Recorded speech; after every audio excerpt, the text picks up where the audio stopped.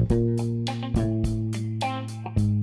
what's up? This is MP Radio, Always Make Progress, and we are your hosts, Sankur Bhattacharjee, Fractal Biomechanics on Instagram, and I'm Sean Astorga. This is the official podcast of AMP's mentorship program for rehab clinicians and fitness professionals, where we help you differentiate yourself by getting your clients more long-lasting results.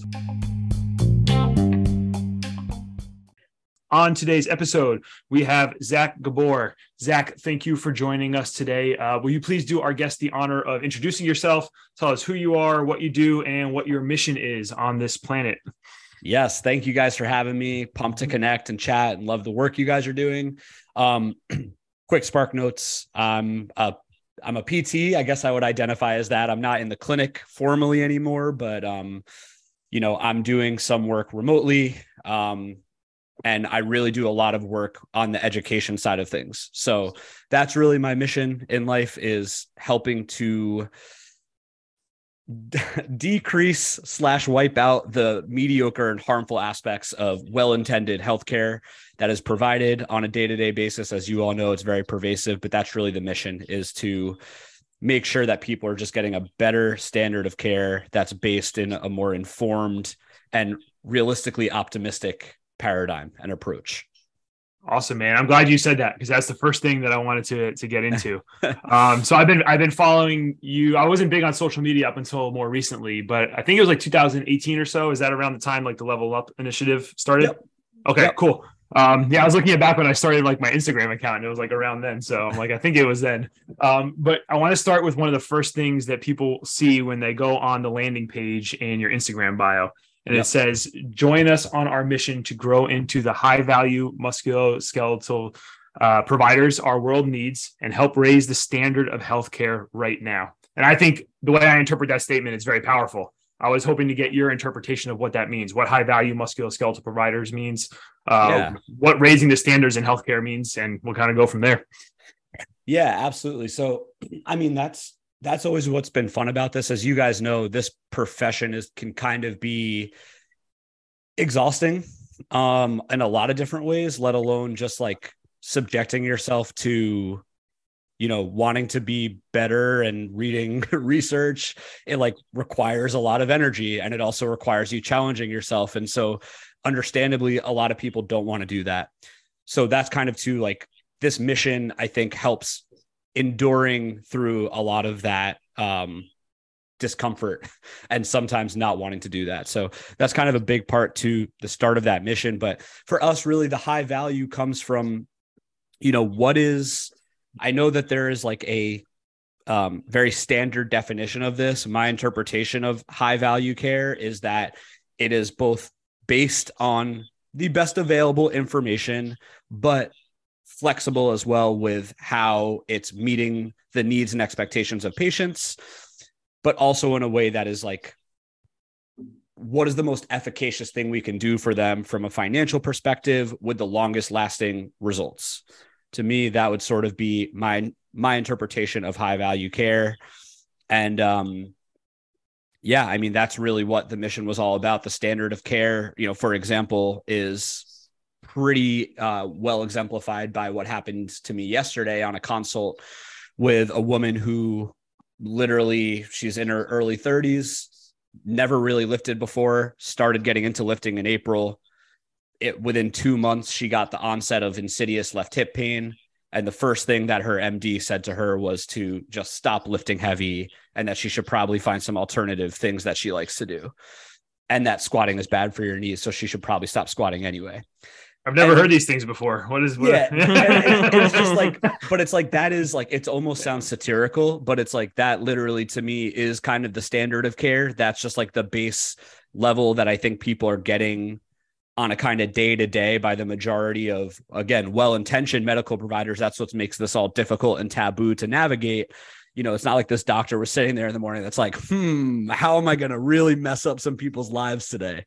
But that's the reality, is that we're left kind of putting out the fires and helping empower people back to, not have to have these unnecessary fears of movements or lifting heavy, and obviously time and place for nuance, but the overarching narratives of how things are communicated are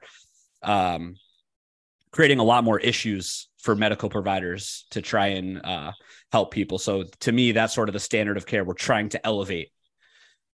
Yeah, that's awesome, man. Yeah, and we get a lot of people at our clinic, AMP, who have kind of been through the ringer in terms of like musculoskeletal pain related to exercise and like all of these things. Running is bad for your knees, lifting is bad for your back, all these things. And like in their mind, like the patient's mind, it's like, I've already seen all these providers. No one can help me. I'm a unicorn, right? Like there's like nothing we can do. And like the reality is like, you just need a little guidance, like with the things you're trying to accomplish I'm not making it sound simple, but like you just need some guidance, right? To get you on a plan that kind of makes sense for you, right? Your goal, like your structure, like all these types of things.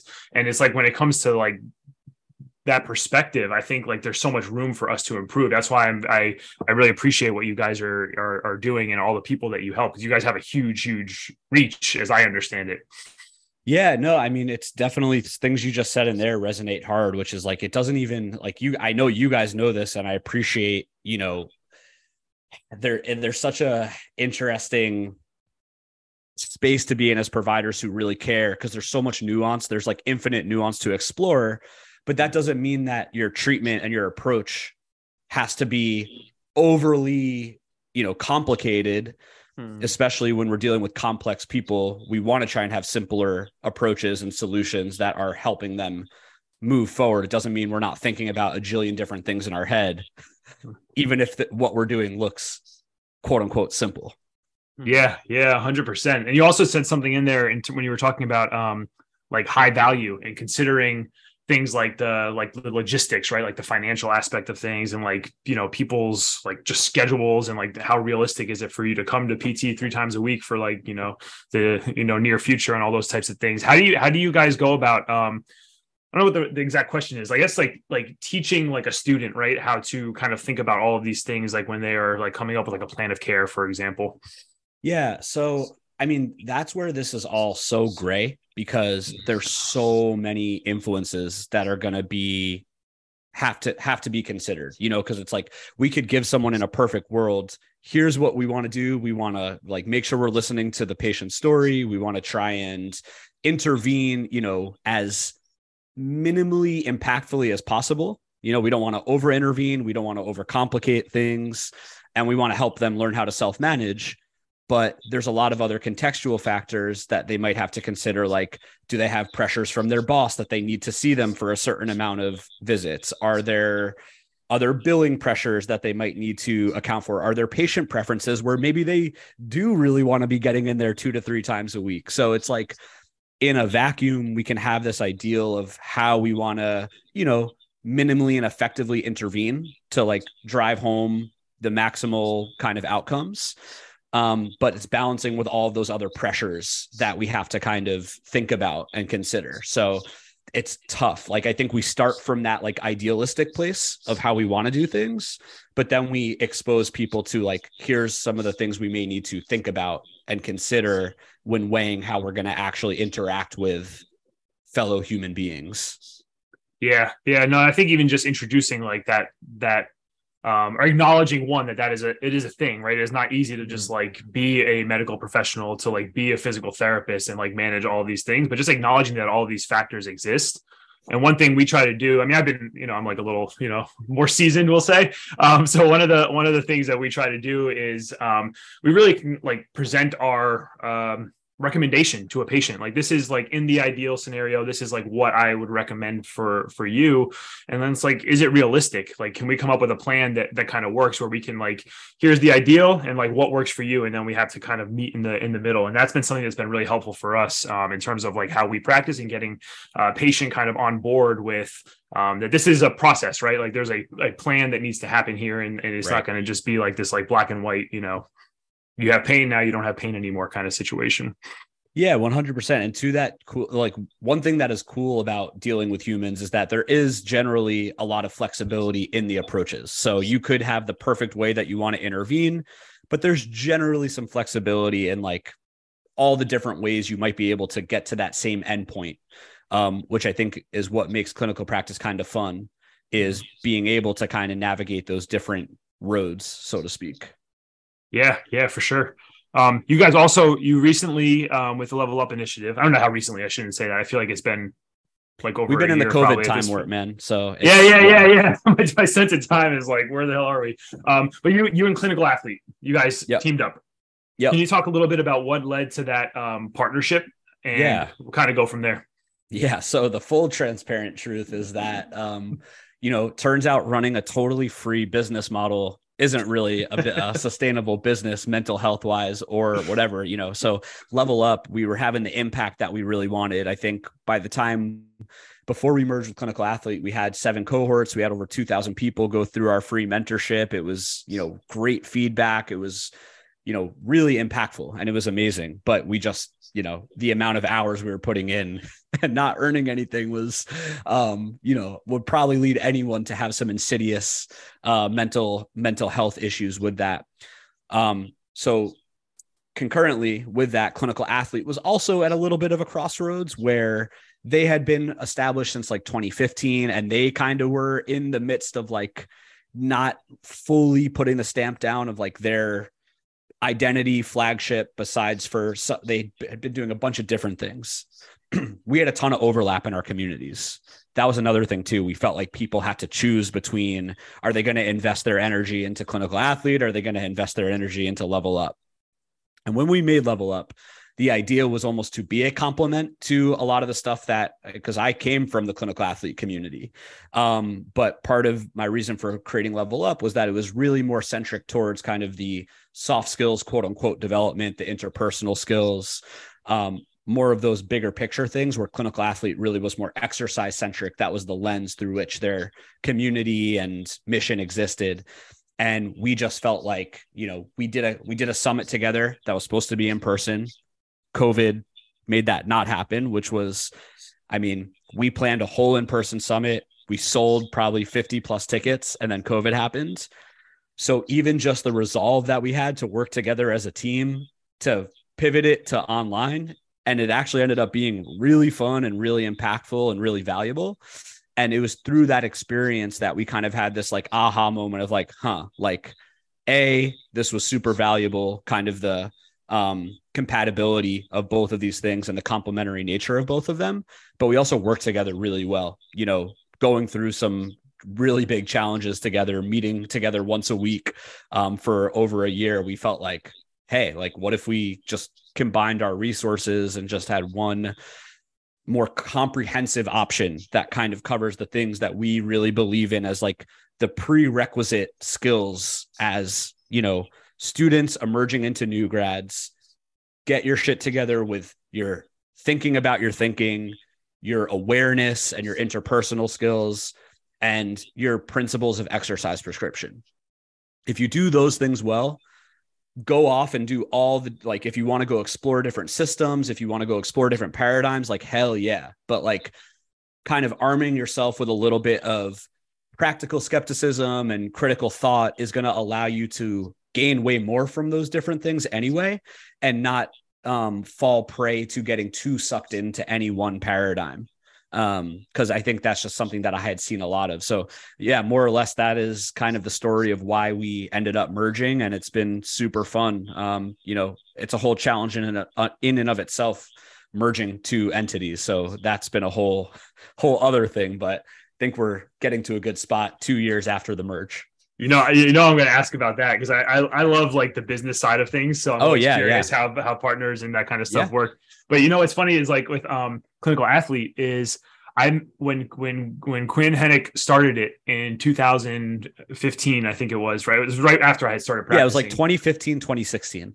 Yeah. But I had met with him. I was one of like the first few people he met with. We met on like whatever their version of Zoom was. I don't know what it was. The version of Zoom was at the time. So I remember him and someone were showing me like the back end of it and like that vision of it. So it's been cool to see like over time, just one, it's still around, two, like the growth, but also like the impact that it has had on people, just like Level Up initiatives. So like the merge, like hearing you describe why you guys partnered up makes a shit ton of sense in just a lot of ways. And one thing I can say is like we have a mentorship program ourselves, and we get a lot of people who have gone through the Level Up initiative, and just seeing like how thoughtful they are in their approach, right? So like the questions they ask, the way that they appraise things and all that kind of stuff, I think speaks to what you just mentioned with like practical skepticism, just critical thought, and having like a foundation to like base all of your like filter all of the information that's coming into you has been cool to literally see. So I think that, well, thank you for that first off, but that when I thought about it, like because it is trying to describe what we do can be really difficult. It's almost like that filter. It's like you're developing that base level filter for which to go out and build on. But it is a really important one. And it makes me happy to hear that too, because I think that was a big maturing thing for me. Like over the last 8 years is like, we're not trying to force like, this is the way, this is how you do things, but rather helping people have more humility and curiosity too. So it's like, you can explore different things and you can be open to different things. So that makes me happy to hear. Yeah. And it's cool to see, like, maybe this is just like confirmation bias and like the bubble that I'm kind of in, but like seeing what a lot of people that have gone through like Level Up Initiative are doing these days, like Andy, right? Like Andy Chen, like Nick, like Jared Boyd. Well, he was like, I don't know if he went through it. He was a mentor, right? He was right? a mentor. Like, he does our guest lecture on critical thinking, and it's a really, and I would consider you a part of, the community as well. It's great to see. It's great to see people, because I think there is sort of this like innovative nature of, a quality or a characteristic of the people in this community, but it's driven by a first sort of motive of like just wanting to do better, feeling backed into a corner of like, all right, well, we're not just going to settle for this shitty, mediocre care or go work a shitty, mediocre job. Like I'm literally forced to kind of create something myself, which brings in these principles that also happen to be like, that's sort of the irony of it, right? I remember getting pushback when I was still in a traditional clinical setting where it's like wanting to see patients less and not booking them 3 times a week for 12 weeks, where it's like, it maybe isn't the best business model in the short term, but the skills that we're teaching actually, I do think are an amazing business model. And I think you would probably be a testament to this, where it's like this high value of care, you can leverage your skill set in a totally different way. And business relationships and long-term relationships where the lifetime value is going to come back to you and then some, not just from the one person, but the referrals you'll be getting, the level of, you know what I mean? Because it's such a novel type of care that people are like, oh my God, like Sean and his team, like what they did for me. Like I've never had anything like that in my life. Yeah, dude, 100%. And one question people always ask about like our clinic is they're like, well, how do you compete when you have like 5 out of network or in network clinics that are in walking distance from you? It's like, it's just different. Like, I don't know, like people work with you, and like the fact that we like will text a person or call a person back when we say we will, right? That is like how low the bar is. So like the fact that we do just those like those little things, right? It's like people like have no problem referring a person to us because they know that we're going to take care of them and we're going to treat them a certain way. And then when you talk about like the lifetime value, it's like those relationships, right, are everything. And it kind of goes back to what you're saying with like your guys' mission, right? When you started a Level Up Initiative, like everything you're doing is about that mission. And when you are kind of driven by that, like, right, it's the same with clinical care and running a business. It's like we have a specific mission and vision of what we're trying to accomplish as, yes, we're a PT clinic, but it all comes back down to like that one mission. And it's really improving quality of life for our employees and improving quality of life for our communities. So when everything we do is based on that, it's like, how can you not be successful, right? It's just like, and people are drawn to it because if it's authentic, like people feel that. Like you come in too, it's just not like a sterile, like, not that there's anything wrong with like a sterile medical environment, but it's not like a sterile medical environment, right? It's like they're like, oh, this is kind of cool, like we're in a gym, like you're like, there's like a certain vibe to it, and it goes with like the culture and everything. So it's just, like you said, man, I'm just rambling at this point, but it goes back to just having that mission and vision and making it come to life. Which is, it's cool. Oh, no, go ahead. No, I was just going to say, and as you know, too, business owner, like all of this stuff, many ups and downs. So that's also the importance of having a strong mission, is helps you persevere through all of the ups and downs of it all, continuing your professional growth, running a business. it is not sunshine and rainbows 24/7 for sure. For sure. Yeah. It's the guiding light, right? This is the mission. Is it on brand with my mission? Yeah. Then, then it makes the decision making at least a little easier. Yep. You mentioned, Zach, challenges that just come with like merging two businesses, right? Like Level Up and Clinical Athlete. Can you speak to some of those, and then maybe just like ways that you found useful to address or like solve the problem and then move to the next kind of problem? I guess it would start with just, it's awareness, right? We both kind of had brand equity where people knew Level Up, people knew Clinical Athlete. So now there's this new thing and people are like, wait, what? Like, what's Calu? What's Level Up? What's Clinical Athlete? So there's just confusion from that perspective. There's a lot of confusion from like trying to merge products. So like our product was the Level Up mentorship. Their product was the Clinical Athlete forum and directory. So it's like, okay, what do we do? Do we keep one? Do we kind of just like merge it into a combined product? And we felt like that's what we needed to do if we were truly going to be a collective. So it's like the Level Up mentorship became Calu Foundations.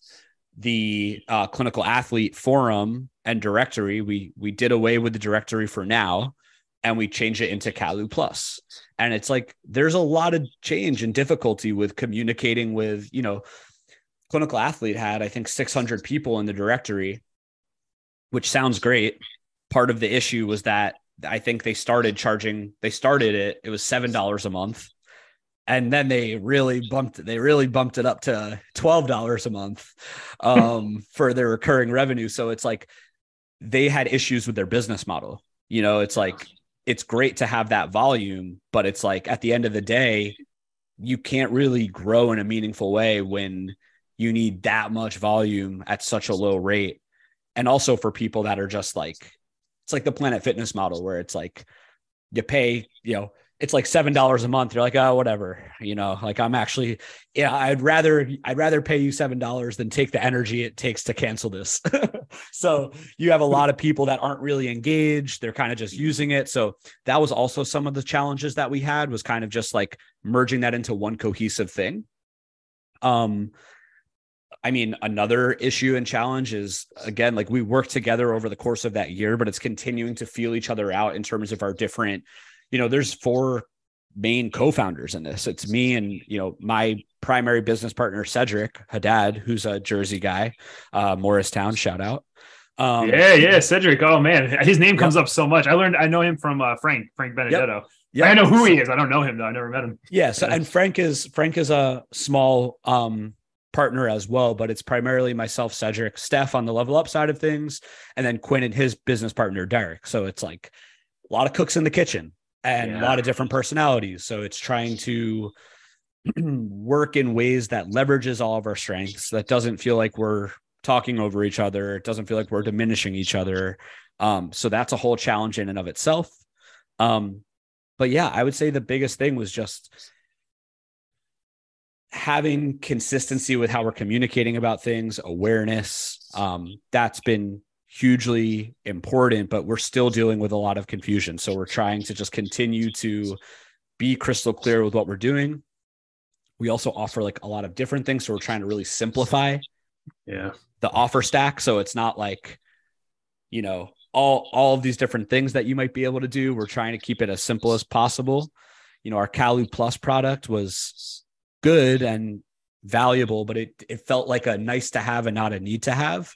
And so there was a lot of soul searching on our end to make sure that we were creating something that felt really more valuable. Like selling it shouldn't have to feel like the hardest thing in the world. Like there's obviously an element to good skills there, but if you have a good product that resonates and feels valuable, you should have an easier time at which it's being sold.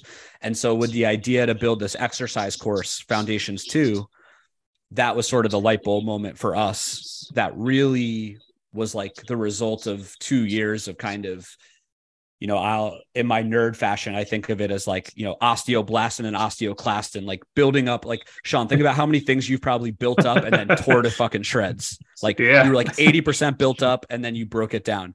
We had all these different versions of like a clinical training for new grads that we wanted as like the next level from the free mentorship, build it up. No, get like 80% there. Be like, nope, overcomplicating it. This isn't it. Like, and so finally landing on like, that's like, it was in front of us the whole time. Like we merged with Quinn because he's a savage in his principles of exercise prescription. I taught an S&C elective at a DPT program. And I was like, I know that this is still, that's literally the feedback we get on our applications is like exercise. It's like the thing that people aren't getting at all in their DPT program. And if they are, it's a joke. And so, yeah, ever since we created that, we've been a lot more like had our best 2 months in terms of like enrolling people into this course, which is in the backdrop of our Cali Plus community. It's easier to communicate. It's clearer to communicate. Cause right. That's, Sean, like communication, critical thinking, like these aren't sexy skills that people are like, oh, let me sign up for this course. This is going to be great. It's like, people want some of the shinier stuff. So I think exercise was the perfect Trojan horse to deliver a really valuable and impactful course experience while still delivering the nuance of some of these other things we want to get across within this course. Yeah. It's funny you say that. I like that, the Trojan horse, because, we're constantly like, I play with like our marketing for like our mentorship program, and the things that I care about are what you're describing, right? Like your thought process on something, how to develop like a coherent thought process, how you communicate it to like a peer versus like how you're communicating it with patients and all that kind of stuff. But literally no one gives a shit like about that. But once they're in the program, then they come in and it's like, oh, this is actually where the value is like how I can communicate this to a person. Like they don't care about like a breathing drill, right? They care about what this is going to actually help me do to get to like my end goal. So if you can communicate that aspect of things, and like then, we can kind of like, it's like working with a patient, right? Like give people what they think they want and then give them what they actually need, like that kind of stuff. It's meeting people in the middle. Absolutely. And then you're right, man. There's so much power, like back to the thinking, right? It's like people want to know how to get confident clinically. Like when you learn how to think like differently and appraise different conflicting ideologies, like it gives you so much more conviction in your ability to communicate these things with patients or peers. And that's really powerful, that confidence when it translates into that. Yeah, 100%. And a lot of what you just described, like it just comes down to like just a growth mindset. Like what you said, right? How many times have you built something up 80% and then you're just like, nope, that's not going to work. Right. And then you just tear it down. It's like, I think about like AMP, like our clinic when it started and what it is today, it is very, very different. Right. And it's really just like having some self-awareness, right? Not being open-minded to like taking in like, okay, getting feedback and like taking data and then making new decisions and like all that kind of stuff. So it very, very much resonates. And same with the mentorship program. It started out as like one thing. And like, it started out like we had like one call a week and we did like these things. And now we have like a curriculum. We meet 4 times a week during the program. Like we're doing a lot of different things. And it's really just based off of feedback that we've gotten, like things that work well, things that we could have done better, and then like adjusting. And the same thing with clinical care, right? It's like sessions. Yes, there are going to be times where they go according to plan. Then there's going to be times where like person has a flare up and they come in and you're like, you got to make this giant pivot. And like, that's scary sometimes, right? Because now you have to manage emotions, you have to manage someone's feelings, like and how they're perceiving the situation, but you also need to like keep your shit together and be able to like adjust, right? And like do all those things. So it's a very, very big concept. Like the growth mindset spans, right? Every kind of aspect of life. So it's good to hear you say that. It is. And it's like, I feel like it's become such like a corny pop psychology term, growth mindset, but it's fucking hard. Like if you really want to be real about it, like it is, Sean, the things you're saying, like it is way easier said than done to look in the mirror and like take ownership over something where an interaction with a patient went terribly. And it's like, you could blame a bunch of different things, or you could take that as feedback. Your business could not be doing well and you might not want to just look at it or touch it. And like, but realistically getting feedback is how it grows. But again, much easier said than done. Yeah, 100%. Yeah, growth mindset's like a buzzword now. It's like same with like critical thinking. It's like, what is it? Yeah, everyone just says you don't think critically, like, or you do think critically. You're not a critical thinker. You're like, what are we talking about? yeah. It's brutal. It's good that it's like more popular culture, but at the same time, with that comes the the misinterpretation and the bastardization of it. 100%. People think critical thinking is like disagreeing with everything you see on the internet. Like, no. Right. Yeah. But you said it right, like practical skepticism. Like I think that's a good way to kind of think about it, right? Is like like something doesn't feel right here, the questions to ask, and then like you can kind of reason your way through it, or it's like those types of things. I love that pie chart of like it's the small slice of like shit you don't know, shit you don't know, and then it's like the galaxy and universe of unknown, where it's like okay, if you base yourself and you humble yourself in that, it's like endless curiosity and appreciation that you may indeed have blind spots. But I think that's what's tough coming out of school is like, I know for me, like I was super indoctrinated into my program where like I felt like, I was a TA for musculoskeletal exam. I was a TA for gross anatomy. I knew my textbook shit inside and out. And I felt like, and I got my CSCS when I graduated. So I was like hot shit, felt like I knew all the things. And so that first humbling experience like knocks you way down to earth if you don't have the role models beforehand. And that's where I feel like if we can intervene and inoculate earlier to just like give people that awareness, that's what's going to allow them to be more flexible and adaptable in the future and not have it as intense of an existential and identity crisis. Yeah, that's awesome. Having role models is like really crucial, I guess. Like really crucial. Yeah, it's where mentorship, man. It's like it's huge. I think about like all the hard times like any of us have had, right? It's like you're either going to figure it out on your own, or you're going to find some guidance and find someone who's been through it before and like can help you solve the problems. Yep. Zach, the thing I really appreciate is that you talk about how hard this stuff is. Like it's hard to have a growth mindset. It's hard to have like consistently take in feedback that like might make you challenge like your beliefs and challenge what you're doing. Because I think that a lot of the way information is like relayed these days with like social media, it's like highlight reels of everything is kind of like perfect butterflies and rainbows and all this stuff. So the realness of it, I think, is people will really appreciate.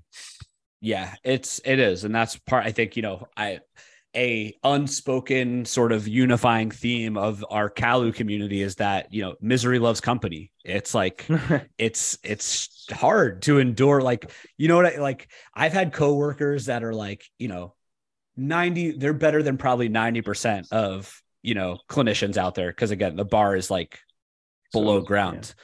But for those people that really give a shit about like, it's like, yeah, my care is good, but like, if I want to be better, it's like, it's not easy to expend all that energy to care that much. So it's nice to have people that can, commiserate with you through the ups and the downs. Yeah, 100%. Zach, can you speak a little bit to, you kind of touched on it a little bit. What are ways that people can work with you guys at Kalu, like the different tiers and like that kind of stuff? Because to me, like for what it's worth from an outsider's perspective, like the tiers make a lot of sense to me with how you guys kind of like, because you work with a lot of students and then being able to like kind of take them on like this journey and like that kind of stuff. So So to put it simply, like we have our totally free Facebook community, which is just like a hub where you can kind of get started. We have a journal club once a month. We do case studies quarterly. Great if you're looking for jobs or things like that. There's a lot of good posting in there. And then we have our Foundations One, our free 4-month mentorship that kind of covers our, growth mindset, critical thinking, communication, and exercise, made with the student in mind, because it's a minimum effective dosage based on feedback, where it's like not a ton of didactic, but it's enough to get that sort of response that we want. So beyond that is then our kind of clinical community, Kalu Plus, which has our new course, Foundations 2. And so that's sort of the other ways people can get involved, is this new exercise course that Quinn is leading, that I'm helping out with. And that's like a 4 to 6 month course. People get access to it over the year because it's embedded within our Kalu Plus membership, which is just basically a more centralized private forum, a less noisy Facebook, way better organized, got a bunch of different resources on there that are really nice to have. But again, it's a good backdrop for the kind of clinicians that are also on their own, but that's part of who it's for as well, as like the people that were told they were going to get good mentorship, but their coworkers or their bosses are leaving a lot to be desired, or they're starting their own practice. And, you kind of want that. It's like a virtual clinic culture for people to have exposure to, but that's it. Those are the primary ways. Yeah, that's cool. And that when you're on your own feeling, it's like pretty much every PT promised promised the mentorship, but then you go in it, right, and you're just like on your own. And then we talk about it a lot from the business world, like especially in like my business, like the mastermind group that I'm in, is like when you're a solo practitioner, it's the same thing. It's like lonely, right? There's no one to like bounce ideas off. There's no one to like problem solve with, right? There's no one to go through all these things. There's no guidance. And it's the same thing clinically, right? If you're like in this bubble where you like really, really give a shit about what you do and getting better, but you're in a setting where other people don't, like it gets very, very, very just difficult, right? So having that community, it's one of those things that it's not super sexy to sell, like the community, but the community aspect of these things is what I think makes them powerful and special. Yeah. And that's, to be honest with you, that's part of the hope with this long-term vision with Kalu is it's the, sort of come for the tool, stay for the community type of thing, where it's like the exercise course now or Foundations 1 is a great lead in for people to get exposed to us. That's really valuable. But then they see the community and they're like, oh shit, I didn't realize that there was this many passionate people about this type of stuff like I am. And it is really beneficial to be around that, but it's hard to express or communicate that value to people that are skeptical or like unsure of it. So, the hope is that as it grows, people end up staying in the community piece of it so that we're able to kind of like build the net value of Kalu year over year from people that are recurring, and staying on with, just the membership perspective.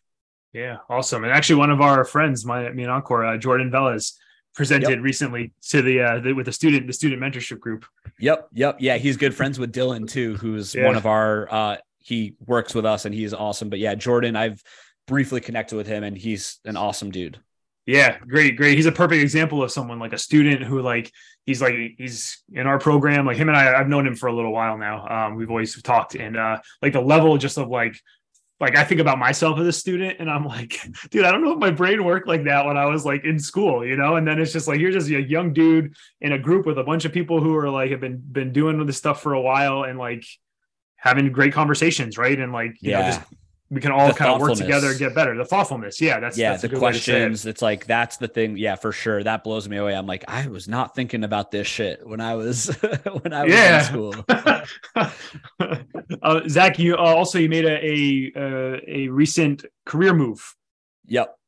Would you mind speaking about that? Like what led to the change in career path, I guess I'll say, and like the decision making that kind of led up to that process. So graduated in 2015.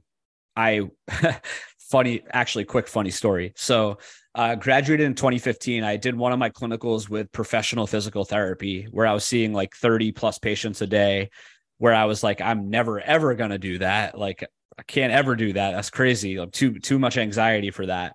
Did another clinical with a smaller, 7 location practice in New York and Westchester County, took a job with them, got a job offer from Professional, turned it down, got bought out by Professional a week later.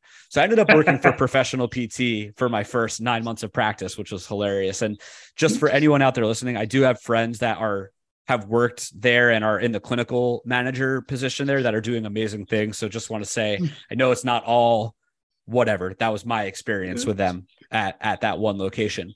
They sent it though during that time, like purchasing.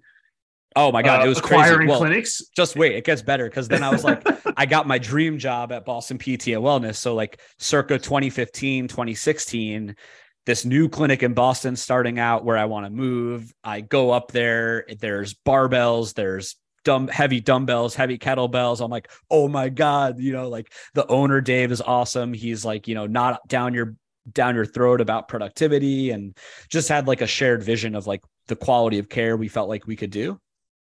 But when I moved to Boston, they were like, they were like, don't worry, professional will be up there soon too. And sure enough, within like a year or two, professional PT bought their first few practices in Boston. And I was like, this is hilarious. Yeah, like that. Just like, what is going on here? Yeah. So I was there from 2016 till just this December. I just wrapped up, and it was an amazing experience. It's mostly all love, in terms of how things ended. It's all, I did like a 6-month notice where I was dwindling my hours on the way out. But, Dave was a supporter of Level Up. He gave seed money for Level Up. He always supported it. Basically, it kind of got to a point where Steph and I both were just feeling just burnt out from the margins of running an insurance-based business are tight. And there's only, unless you want to see a ton of patients, there's only so much compensation you can get, especially for a small startup private practice. Like when you start acquiring multiple practices and you have more revenue, and then maybe you have more flexibility with compensation. But as a standalone, there's just not that much. And, me and Steph are the type of people that we just consistently go way over and beyond. So you multiply that for years of effort where we're going over and beyond.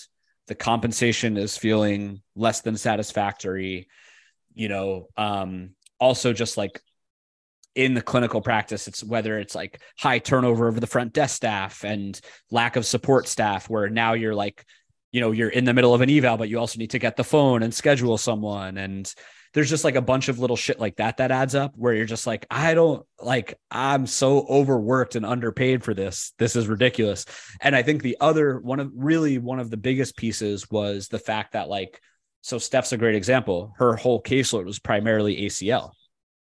These people, like ACL rehab, literally, like if you do nothing else, get your ass to the gym 3 days a week and work progressively, overloading what you need to do. And you'll be successful in your rehab. Through the traditional model, whether you're only given 12 visits, you need to stretch out over the year. You're constantly doing progress notes. The odds are something's going to have to give. Either you're going to be giving mediocre care you're not proud of because you're giving them a packet of shit to do on their own, or you're going to overextend yourself and create a program for them to do outside of their visits that they're coming in once, maybe twice a week. And so it's the consistently overstretching to build these programs for people, that ended up leading to a lot of burnout. I know for me, for example, it's like I'll work with a powerlifter with tendinopathy, and it's like I don't feel like you coming. Yeah, I like you coming in, but it's like, let me just augment your program. Like that's what's going to be successful in the long term for you, is like staying in the gym, but with augmentations to your program. And so it was kind of that realization that this remote mode of care fit our biases a lot more in terms of what we believed was really valuable. It was like, I can still get a thorough history, thorough connection, understanding of what's going on. And the meat and potatoes of the care is like how you're interacting in your environment, how you're moving, how you're loading, how you're progressing, regressing. All of that we can do remotely. And so Steph took the leap with ACL Resolve, her fully online ACL company that she's killing it with. And so that gave us a little bit of buffer to kind of be like, you know what, fuck it, we're going to make this move. And then Kalu is growing. We're 4 co-founders, a lot of mouths to feed. So it's successful, but in terms of compensating what we would actually need, we got a lot of room to grow. But I'm doing my own personal remote rehab. So I have my own caseload I'm working with. I have, a 4 to 6 hour a week telehealth gig that I do that I can punch in, punch out. They're good people. It pays me well. And then when I move up to Rochester, I'll be doing 2 4-hour shifts at my friend's cash-based clinic out of a great gym. So I'm looking forward to having a little bit of in-person to scratch the itch. We also have family in Rochester that we're really close with that we don't get to see. And so that was part of it, was like, Steph's been practicing for a decade. I've been practicing for 8 years. We're kind of just at that natural crossroads anywhere where it's like, all right, we're ready for a change. We're ready for the next chapter.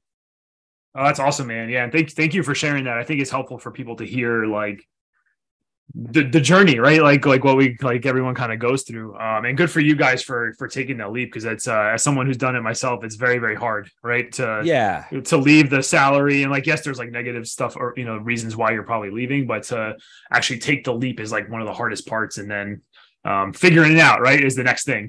Well, yeah. I mean, the good thing is like we've been ramping and grading this for years. Like I think in 2018 is when I went down to like 36 hours a week in the clinic. In 2019, 32 hours a week in the clinic.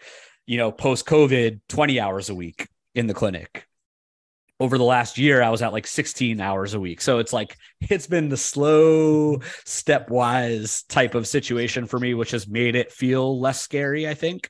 But at the same time, obviously you're compromising speed with some of, when you're taking that long, but getting a taste of the freedom of like controlling our schedule and like having the time richness in our life is like, oh my God, like, we want to make money, but having this level of time has just like mental health has skyrocketed. It's been amazing. Yeah. That's one of the things. I forget the name of it. I'm drawing a blank right now. Oh yeah. So like the Honey Badger, right? Honey Badger project with Frank Benedetto. Like, so I was in his like founding members kind of like iteration of it. And one of the things that I took out of that was like super valuable was like the life design worksheet or whatever. I forget what he called it. I might be butchering. Yeah, no, that is it.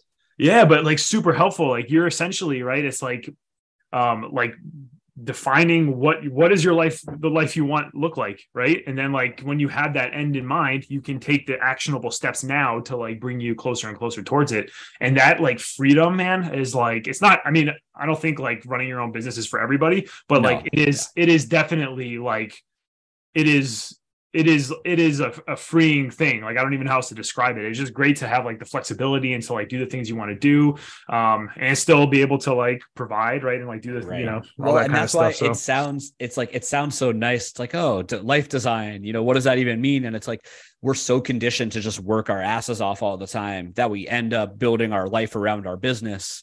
Where the whole point of that worksheet is like, no, like literally put your business aside. Like that's the vehicle that affords you the opportunity to like put constraints in your schedule of like, no, like I'm going to go to the gym at these times. I'm going to shut down at this time.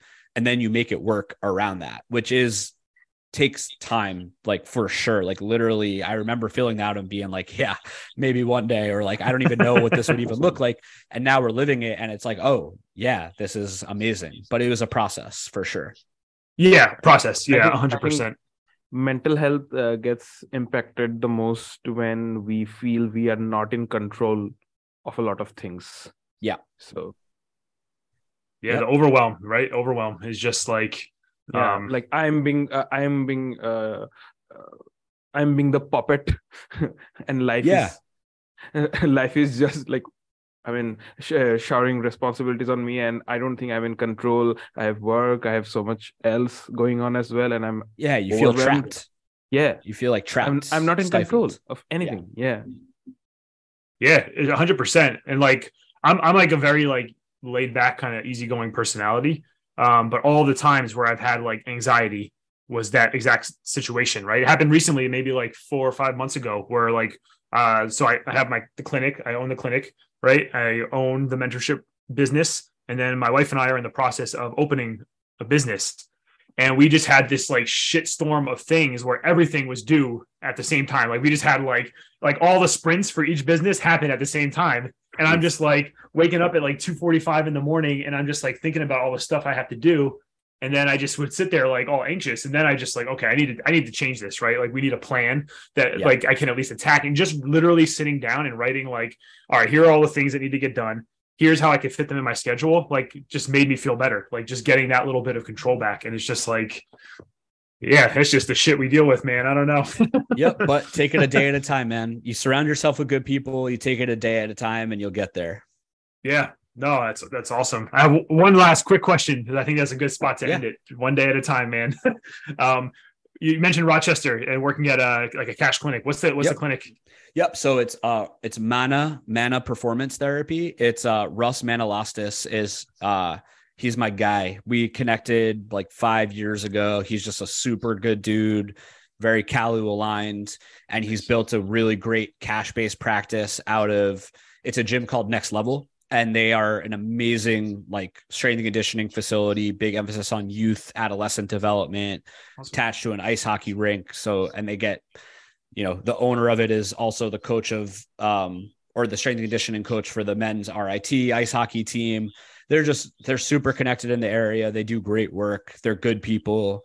And so I'm excited to kind of get to also experience that. You know, I've never, besides for doing my own remote care, that's, you know, quote unquote cash based, like I've never done it in the tradition, like in a more like in clinic type of setting. So I'm looking forward to gaining that experience. Yeah, it's awesome. Yeah, it's a skill, right? Like that process is just a little similar principles, but like how they get applied is a little different, right? Oh yeah, it is. But it's like the confidence, like I feel confident in the value that I can provide for someone is well worth that, you know, without feeling the need to over complicate or do different manual therapy interventions just for the veneer of value. Yeah. Awesome, man. No, I'm excited for you, man. And I'll add them to my list of, we have it in our, like the mentorship program, like we have like a lot of people looking for referrals, right? So it's good to have people that now we have someone in Rochester that we can send some people up to. Zach, what is the best way that people can get in contact with you, learn more about what you guys do at Kalu, all that kind of stuff? Yeah, so you could just follow my Instagram handle is zakgabor.dpt, ZAK. Long story, but that's how I spell my name.